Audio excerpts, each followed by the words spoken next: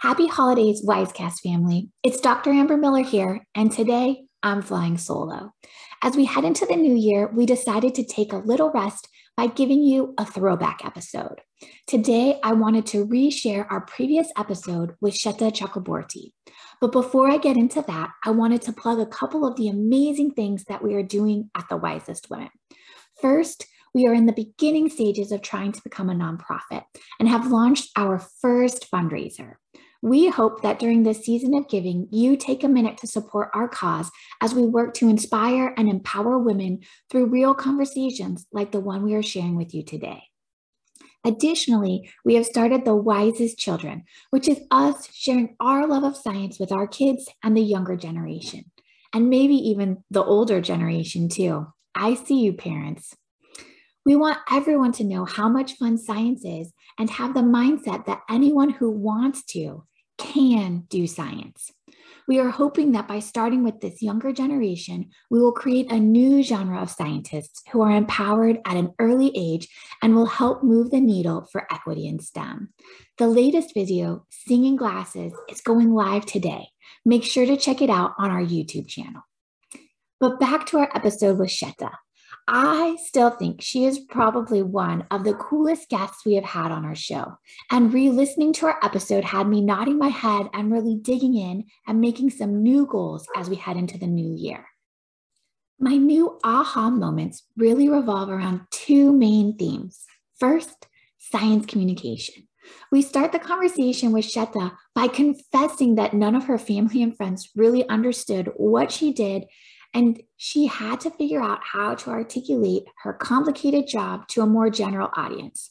This made me rethink the elevator pitch for yourself. New goal number one for this girl, since I have just changed jobs and it's now much harder to explain to people.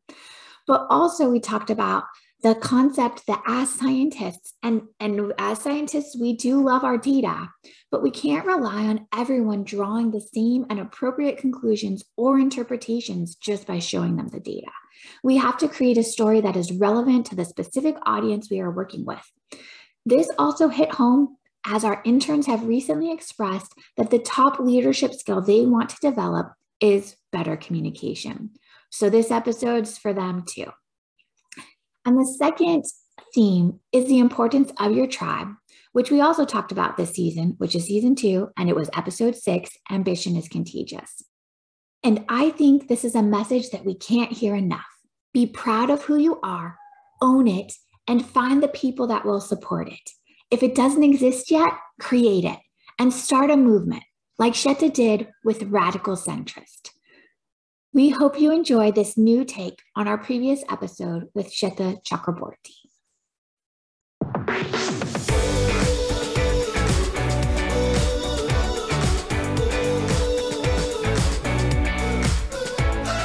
Welcome back to Wisecast, the podcast for women in STEM and education. I am Dr. Richa Chandra.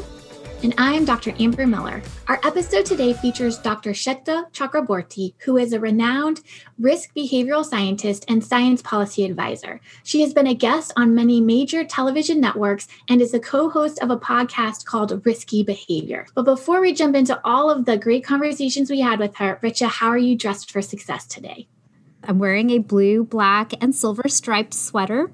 Reminds me of the different layers of the atmosphere. You know I was going to do this, right? Dr. Chakraborty has pointed out that weather and climate are different things because, a lot of people will complain that, oh, it's so cold, global warming can't be actually happening. And she's very bold and elegantly points out to people on different news networks, no matter where she is, whatever platform, that that's not the same thing. So, Amber, how are you inspired and how are you dressed for success today? Well, our title of the episode is Giving a Crap About Melting Ice Cap. So I'm wearing like a little bit of a Lucy beanie today in my attempt to go with our theme for the recording, but also because I was a little bit lazy and didn't want to deal with the back of my hair. So this kind of covers up both aspects for today. You look like an ice cap. Yeah, like it's a little white, so it's like an ice cap. I love it. Yep. So that is my accessory for dressing for success. We're so excited to have you. You're doing so much. It's hard to pen down a description of all your work and all your reach. Anyone who does a cursory scroll through of your LinkedIn would have a major jaw-dropping moment. It's just phenomenal. You're a professor at Columbia University. You regularly appear on major networks, news networks like CNN, BBC, Fox News, to name a few. You help fund global nonprofits. You publish in peer-reviewed journals. And from listening to your podcast, you're fun, witty, and approachable. And I'm sure I'm still missing about 10 additional lines from your resume. It's hard to imagine what it's like to be you when you meet someone for the first time. So how do you introduce yourself? It's so funny you asked that because I gave my TED Talk several months ago, and I had to go through this exercise of trying to really quickly and efficiently explain who I am and what I do, right? Because you're meant to just get to the point and really clearly articulate to the public what it is that you want them to understand and know about you. So as part of preparing for my TED Talk, I ran a little experiment, just asking my friends and family, the people closest to me, what it is, what they thought it was that I do. And the answers varied from, my mom said I worked at a tank. So she didn't say think tank. She just said, you work at a tank, like an aquarium. My father said I was a social worker and then admitted to me that he had created a profile for me on an Indian marriage website known as Shaadi.com, where he put my profession in as social worker rather than social scientist. So they got one of the words right. Mm-hmm. And then my friends were all like, oh, you're a behavioral therapist. So I'm a cognitive behavioral scientist. So the cognitive was right in there, or behavioral was right in there. But no, I'm not a therapist. I do that. Therapy is one-on-one interaction between a clinically trained professional and their patient. And I do not want or ask anyone to come and tell me what they're going through. There are people trained in that. That is not me. So I realized nobody has any idea what I do. So it's a very appropriate and timely question. So what I decided to do was, run through some branding and really finding the keywords that explain my day-to-day and what my intention is and what I hope to accomplish. And I came to the conclusion of saying, I'm a behavioral scientist. That in itself is not well known because it's a relatively new field. Coming from psychology and the merging of psychology and economics in the 1970s, known as behavioral economics. But behavioral science went beyond just kind of understanding why people deviate from making rational decisions, but to also explain why, despite all the best science evidence and data, people's perceptions do not align to the reality of that data, of that risk. And so the field is really there to close the gap between perception and reality and understand, because there's a gap between risk perception and risk reality, what does that actually mean in terms of predicting and understanding behaviors? And how do we better align those behaviors with the reality of the risks that we're facing? I personally apply it to climate change, to infectious disease outbreaks. I started my career looking at prescription drug taking, response to infectious disease, but it is a field that can be applied across all sectors. So it started in finance. I applied it to healthcare. I've moved on to climate change and its many ripple effects, including infectious disease. But the reason the term still remains tricky, despite my best efforts at explaining it, is because it's very multidisciplinary, and it's also called different things in different places. So here in the US, we say behavioral science, but my PhD is actually from the UK. And even though I've studied exactly the same thing in the US and in the UK, it's called risk management. So if it's not confusing already, my PhD is in risk management, but I'm a cognitive behavioral scientist specializing in closing the risk perception and risk reality gap and getting people to make better decisions for themselves, their families, and their communities that is aligned to the science, the data, and the evidence. That's awesome. That would be really difficult to explain to Indian parents. I have trouble explaining what I do to mine, so I can imagine that that's challenging. Well, and I think like when you hear risk management, for some reason, for me, I think the business sector, like the business side of like risk management for a company or a corporation. And that's not like really at all what you do. But you say, behavioral scientists, I get it better, but that's because we're scientists. So we kind of understand that a little bit more. But yeah, I laugh because my parents still don't know what I do either. Please don't ask me. You're in good company, my friends. It's not fun, but it's also so important. So I'm grateful that you are, forging the way forward of explaining what all of this means to the public. This is important. People have to know. And this kind of segues into another one of our favorite topics, which is imposter syndrome, which we've gotten into a few times on the podcast already. So we're excited to have an expert here with us to really weigh in. So we want to know what your thoughts are about imposter syndrome for women in STEM. It's a great question because I've really been encountering it more and more frequently, actually, especially during this COVID lockdown, because a lot of my friends are thinking about changing their careers, not just friends, those that I mentor as well. And it really doesn't matter where you are in your career trajectory. There's always something new to be learned. So whether you're taking on a new subject, a new hobby, exploring something, that is like that pivot point or that change or that new pursuit can result in imposter syndrome. And some of the smartest people I know and who are experts and have deep diven into their fields are still experiencing what it's like to be encountered with new information and be in a new environment where they are no longer the authority that they're used to being. An example of this is this new app that's just come out called Clubhouse. Are you guys familiar with Clubhouse at all? I heard about it, and I've heard that I need to get on there because all the students will be on there. Yeah, it's fascinating because it's a great place to meet people who have deep expertise, but then it's experts encountering experts across disciplines that you wouldn't normally in the real world. So it's an opportunity to like virtually really get to know different people across different sectors. And I feel like there's like virtual examples of imposter syndrome all the time. What you're really asking is about what is it, those of us who have really put in the time, effort, money, resources, and we still feel we shouldn't have a seat at the table and we don't deserve to be heard. And why is it women in particular and minorities in particular? Well, there's like the historical context of just being disenfranchised. And I think we're constantly combating the infrastructure in which we have been, we've developed our talents. And it's an incredibly exciting time to see so much overhaul happening in that. And I think the next generation and the generation after it of women will less and less have these experiences in imposter syndrome. And what I do and tell myself every day, and it is something I encounter every day, is that little bit of, what am I doing? Can I actually pull this off? Do I deserve to be here?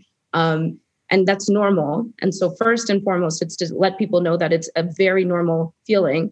And then to tell yourself, very affirmatively, you absolutely deserve to be here. You wouldn't be at this point in this moment where you're even having that feeling of insecurity if you didn't do all the right things to be in that moment of having that insecurity. And I think we're really hard on ourselves, especially minority women. So and we're talking about women and minorities. The combination of women and minority is where I fall, Richa. So do you, right?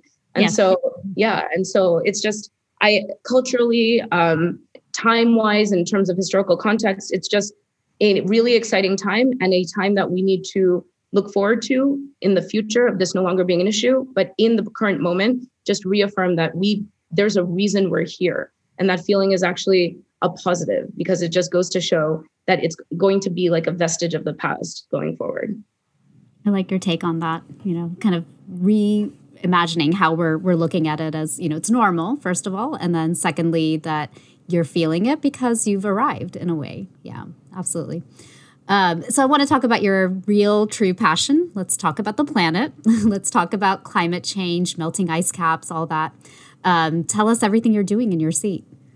Yeah, so as a behavioral scientist, the complicated interdisciplinary definition that we kicked off with, I left academia in 2011 when I moved from the UK following my postdoctorate back to New York City. And I was a professor, an adjunct professor at Columbia University. I was teaching carbon management and decision science at the time to master students. And I actually knew nothing about climate change because, again, I had done my doctorate and my postdoctorate all in pharmaceutical drugs, biotech, and understanding patient behavior and why decisions patients were making were resulting in adverse outcomes for themselves, and that the ripple effects that had on all the correlated actors, like the pharmaceutical industry, like the regulators, and society generally. Because if you have patients who, for example, are not filling their prescriptions or whatever that treatment regime is that's dictated by the doctor, then you're going to have increased hospitalizations, which is a reactive, more expensive outcome for a patient that society, especially in the UK with public healthcare, will field. So that was my field. So when I moved back to the US, I was still teaching behavioral science and researching behavioral science at Columbia. And I was asked to teach this master's class, but in carbon management. Like, why are people not managing their energy footprints better? And not just individuals, but companies, all the way to multinationals. And I was like, I don't know anything about climate change. It was a field like it's peripherally related to infectious disease. So I was actually looking at how climate change links to infectious disease because I was coming from the healthcare space. But ultimately, I've come to the conclusion that infectious disease is actually a ripple effect of climate change, but we can get into that. So now I'm teaching carbon management, having never studied carbon management.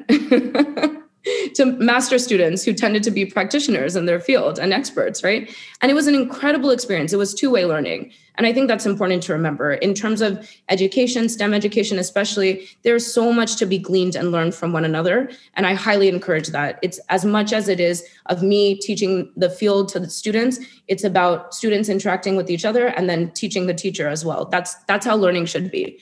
And so once I learned the reality of the planet warming, and all of its ripple effects, it was over for me. What I realized is if it wasn't for, because the planet is warming, it is so critical if you have the ability to contribute to addressing that crisis and its ripple effects, that you absolutely must. And especially relevant for those of us who pursue STEM fields. But it doesn't matter. Anyone in any sector has a role to play in this, because if you're a stakeholder, if you care about the air you're breathing in, the water you're drinking, the food you're eating, then you have a role to play in addressing the climate crisis. So for me, there was no coming back from it once I realized the real dire situation that we were in. At the same time, Columbia University made it clear that I was too interdisciplinary to get a tenure track position. As incredible as some of these institutions are, there's a lot of archaic kind of lasting impacts there. Like, oh, if you're not an economics professor, if you're not a psychologist, there's no room for you. Like, what is the behavioral scientist? So that's something definitely that was challenging that I dealt with. And at the same time, I got the opportunity to come to Washington, D.C. and actually see some of this research go into actual policy making. So I was super excited to be able to move to Washington and get into policy and get into media communication. And so what I started doing was the reinforcement of both policy and communicating to the public around issues related to climate science. So lobbying through think tanks like Atlantic Council, like the Center for Climate and Security, where I'm fellows.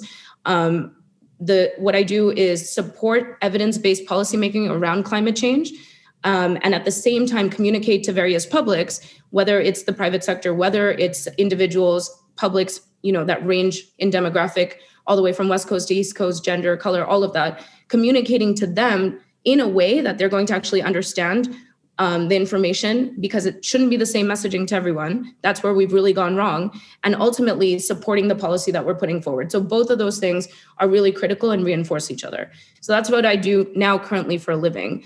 Part of that in the moment is transitioning, helping the transition team, the Biden-Harris transition team, to ensure that they are very successful in implementing their platform in the first 100 days. There's an incredible team of people here, not just me, and everybody is very, very much coming at this from an evidence-based approach, where it doesn't matter what all the public interest, what the various interest groups are doing or saying. We are in this for the public interest, and we are evidence first and foremost. So that's really important. But at the same time, you need to get the public behind you.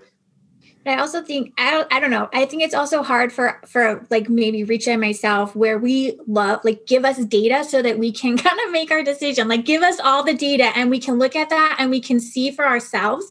But it's hard for me to hear, like people don't believe the data. It's like, what is the data? Like, why don't we believe the data? And so I don't know. I know it's a little bit off tangent, but like, it's got to be hard when you come across trying to convince people, showing them the data and telling the story. But like, what are the challenges behind that? Or why are people resistant to like believing the actual data that's out there for all of these things, I guess? Amber, that's not off tangent at all. I mean, that's the core of what I do. That's the core of the challenges that we've had this entire time, and why we're finding ourselves in this situation of data not being enough, science not being enough, people interpreting it as they wish because of the existing beliefs that they hold to be true. And those existing beliefs, known as schemas or mental models, vary from group to group to group.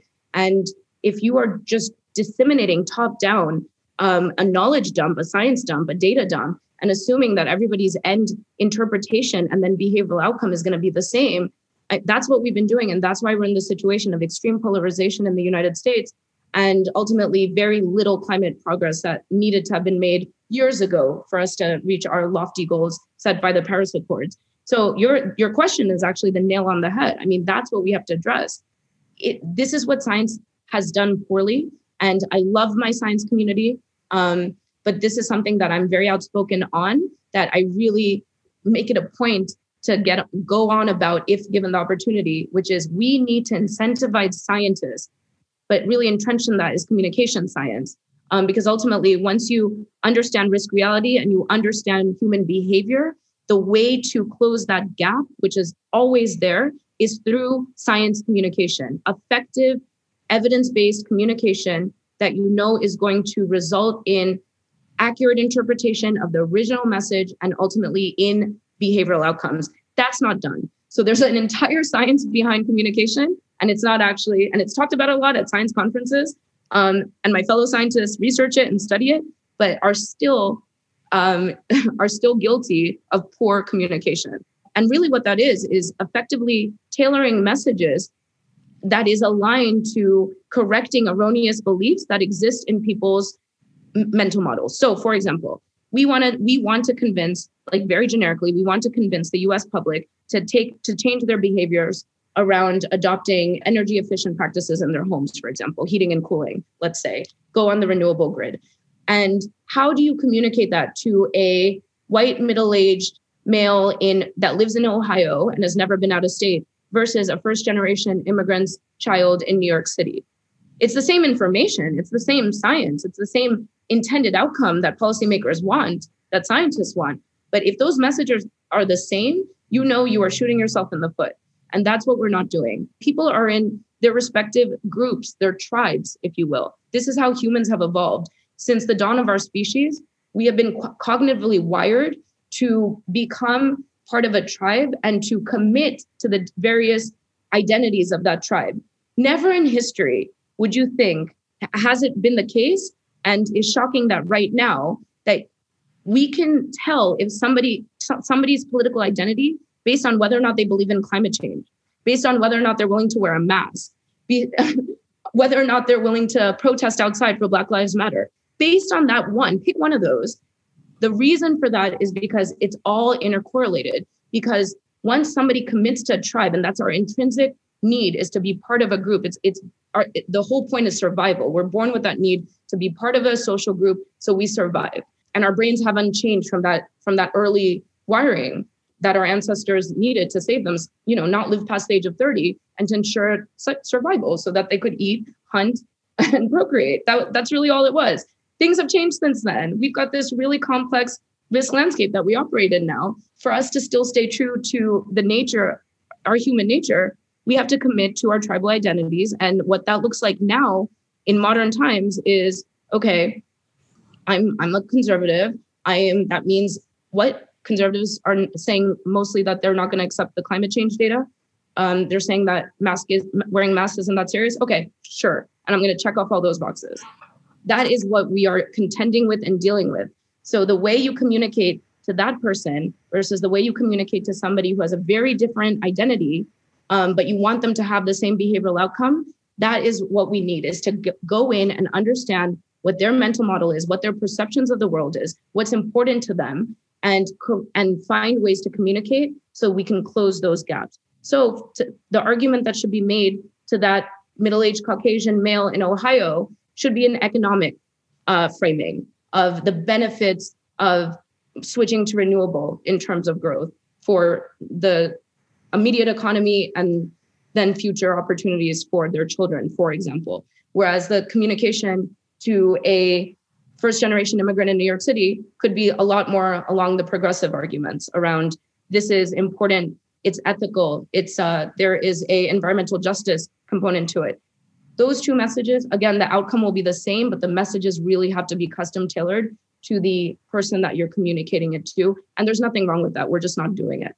I mean, I think it's also becoming more and more difficult because the other thing I've realized that you can't predict someone's, whether they're right wing, left wing, conservative, liberal just based on looking at them anymore. It's not based on the color of your skin, your gender. I'm surprised constantly by what people's political leanings are based on, a few of these. Yes, I think it's becoming extra challenging. No, but isn't it insane? You can tell if they're wearing a mask, which way they're leaning, right? Since when did wearing a mask become the symbol of your political identity? It's crazy. It just goes to show how deep-rooted our need to belong to a group is. And we haven't overcome that, despite the fact that the world has progressed incredibly since we should have cared about that much. Yeah. You call yourself a radical centrist and talk about how people lash out because they can't help but label you as right-wing or left-wing, depending on the stance you take on scientific debates. You definitely embrace this, which we, of course, love and have kind of touched on, right, in our conversation already, following data-driven science, policy making. But how do you handle the fact that you get labeled into these different groups all of the time? It was really hard initially going into media because every single network producer would be like, are you liberal or are you conservative? And I've really never identified with a political party. As a scientist, as you know, as your listeners will know, we're trained to be apolitical. We're scientists. I'm not a liberal scientist. I'm not a conservative scientist. I'm a scientist. Can I just be a scientist? But you're forced to take a political leaning because that's unfortunately where the media landscape is. Science has become part of the problem in that sense. It's also become politicized, and so you have to choose a side. So rather than give in to that, I decided I'm a centrist, because if you look at the data, both sides have gotten it wrong. It is not just that liberals are always correct in terms of looking at the numbers behind some of the societal issues that are rampant. Nor are the conservatives always correct. So I have said I'm a centrist, and I say radical in that I'm radically committed to facts and to data and to numbers and to science above all else. And so, yeah, if a network producer says, what kind of scientist are you? I'm like, radically centrist. Damn, fine. Which I love, and I'm totally going to use all the time now because we need to create a little community and just spread it as much as possible in that sense. We don't have enough neutral voices in the media. I mean, that's one of the biggest problems. Even following some of the more recent, and I'm in Washington, D.C., so you can hear the sirens in the background, but even following whether we're talking about Black Lives Matter protests or the Capitol insurrection that happened, there's still very polarized views in the media about it. Nobody is actually coming at it and talking about what are the actual base rate statistics of the various things that have happened that have caused these kinds of then responses by the public. We're even talking about COVID, which should just be relatively straightforward in terms of cost-benefit analysis of the primary impacts related to not just death, but long-term negative adverse events from having COVID-19, and also the secondary impacts, the tertiary impacts. Nobody's talking about that. Nobody brings a cost-benefit analyst on air. That's all I want. That's all I want to hear. So what comes next for Dr. Shweta Chakraborty? Can we also talk about your dating life a little? You mean the social worker profile I have on Shaadi.com? I told my dad, I was just like, he's like, look, you're getting so many hits. And I was like, oh, amazing. I'm a little concerned that they're not going to be getting what they were promised, however. So I hope to continue to advise the government, perhaps in a more meaningful way. I've been nominated to be in the administration, the Biden-Harris administration. And that doesn't necessarily mean it would happen right away or ever. But if I was offered a role to serve as a civil servant, especially part of this administration that I highly admire, I would definitely take it. And I encourage anyone listening to this, especially those of you who are pursuing STEM, to at some point in your career, if given the opportunity, to be a public servant. I think it's critical we give back and we ensure that science and evidence is what is the motivator behind policy, especially as new issues and risks arise related to privacy, related to AI, related to more impacts around climate change. We need to make sure that there's a consensus, science consensus, and actionable next steps that are being developed, and that is how policy is being decided. If I get the opportunity, I will definitely take it. And I really hope that everybody listening will also consider it, because we really, really need smart young women to think about that, to pursue it, and to serve. I have a podcast. I have a few television shows, honestly, in the works, which you heard it here first. And production's been on hold, obviously, because of COVID lockdown. But the goal is to get as much science out to the public as possible in a way that is easily understood, digested, and is entertaining. There's no reason science should be siloed so much from beauty and entertainment and fashion. These things are not mutually exclusive. You can be a scientist, you can still care about what your makeup, how good your makeup looks, what your hair looks like, fashion, celebrity, and merge all of it. There's absolutely no need to be in these silos. Let's break any sort of stereotypes around that. I did a panel back in April with Joaquin Phoenix and Moby, and I actually just interviewed Moby for the first episode of season 2 of my podcast, Risky Behavior. It's actually not nearly as impossible to make these relationships and connections as one might think. I just wanted to do it, and I made the ask, and it worked. And so I can't even tell you how important it is to just try. It's so worth it. And then the ultimate outcome is, oh, wow, we just got Joaquin Phoenix to say climate change, like to amplify to his millions and millions of fans. And that's a huge win. And if every single one of us who's interested in doing that can do that, can you imagine the impact and the amplification we could have, especially as women, especially as minorities? Yeah, I'm awestruck right now. I mean, I just feel like, what you're saying with, you don't identify with either candidate, and then you feel like if you go for the Green Party or whatever, then it doesn't matter. And a lot of people feel like that. And so we're still forced into this, having to choose between one or the other. But if we have a momentum to go towards this more radical centrist movement, then, that should be where we go in future generations, so we can actually start getting candidates that match what people want. I mean, and it's hard just because, right, like the history of politics is based on kind of this, right, two bipartisan, right, like these two different parties. And then it's only been, I don't know, because I haven't looked at the research, but recently, right, like relatively recently, that we've had the Green candidate and the Liberal candidates and those types of things. But maybe it's just because it's still newer than Democrat and Republican that's why there's not quite as much of a following or a belief that, like, if you vote for those parties that, like, they have a chance, right? Because I mean, my parents even said, well, like, if you vote for them, you're basically just like throwing your vote away, right? And there's so much like social pressure with that too. Like, not just are you throwing away your vote, but, you are getting the other person, the evil person, whoever, depending on your stance, get elected. And, or that person is only running, like when Kanye was like even in the discussion to, take away votes, right? Like, but I mean, it echoes some of the stuff that she was saying in terms of, your tribe and fitting in, right? It's, my family has these set of beliefs that, like, they aren't necessary. My dad will discuss and debate, but I don't think you could really ever change his opinion, which I feel bad saying that because he listens to the podcast. But, like, I mean, he's open to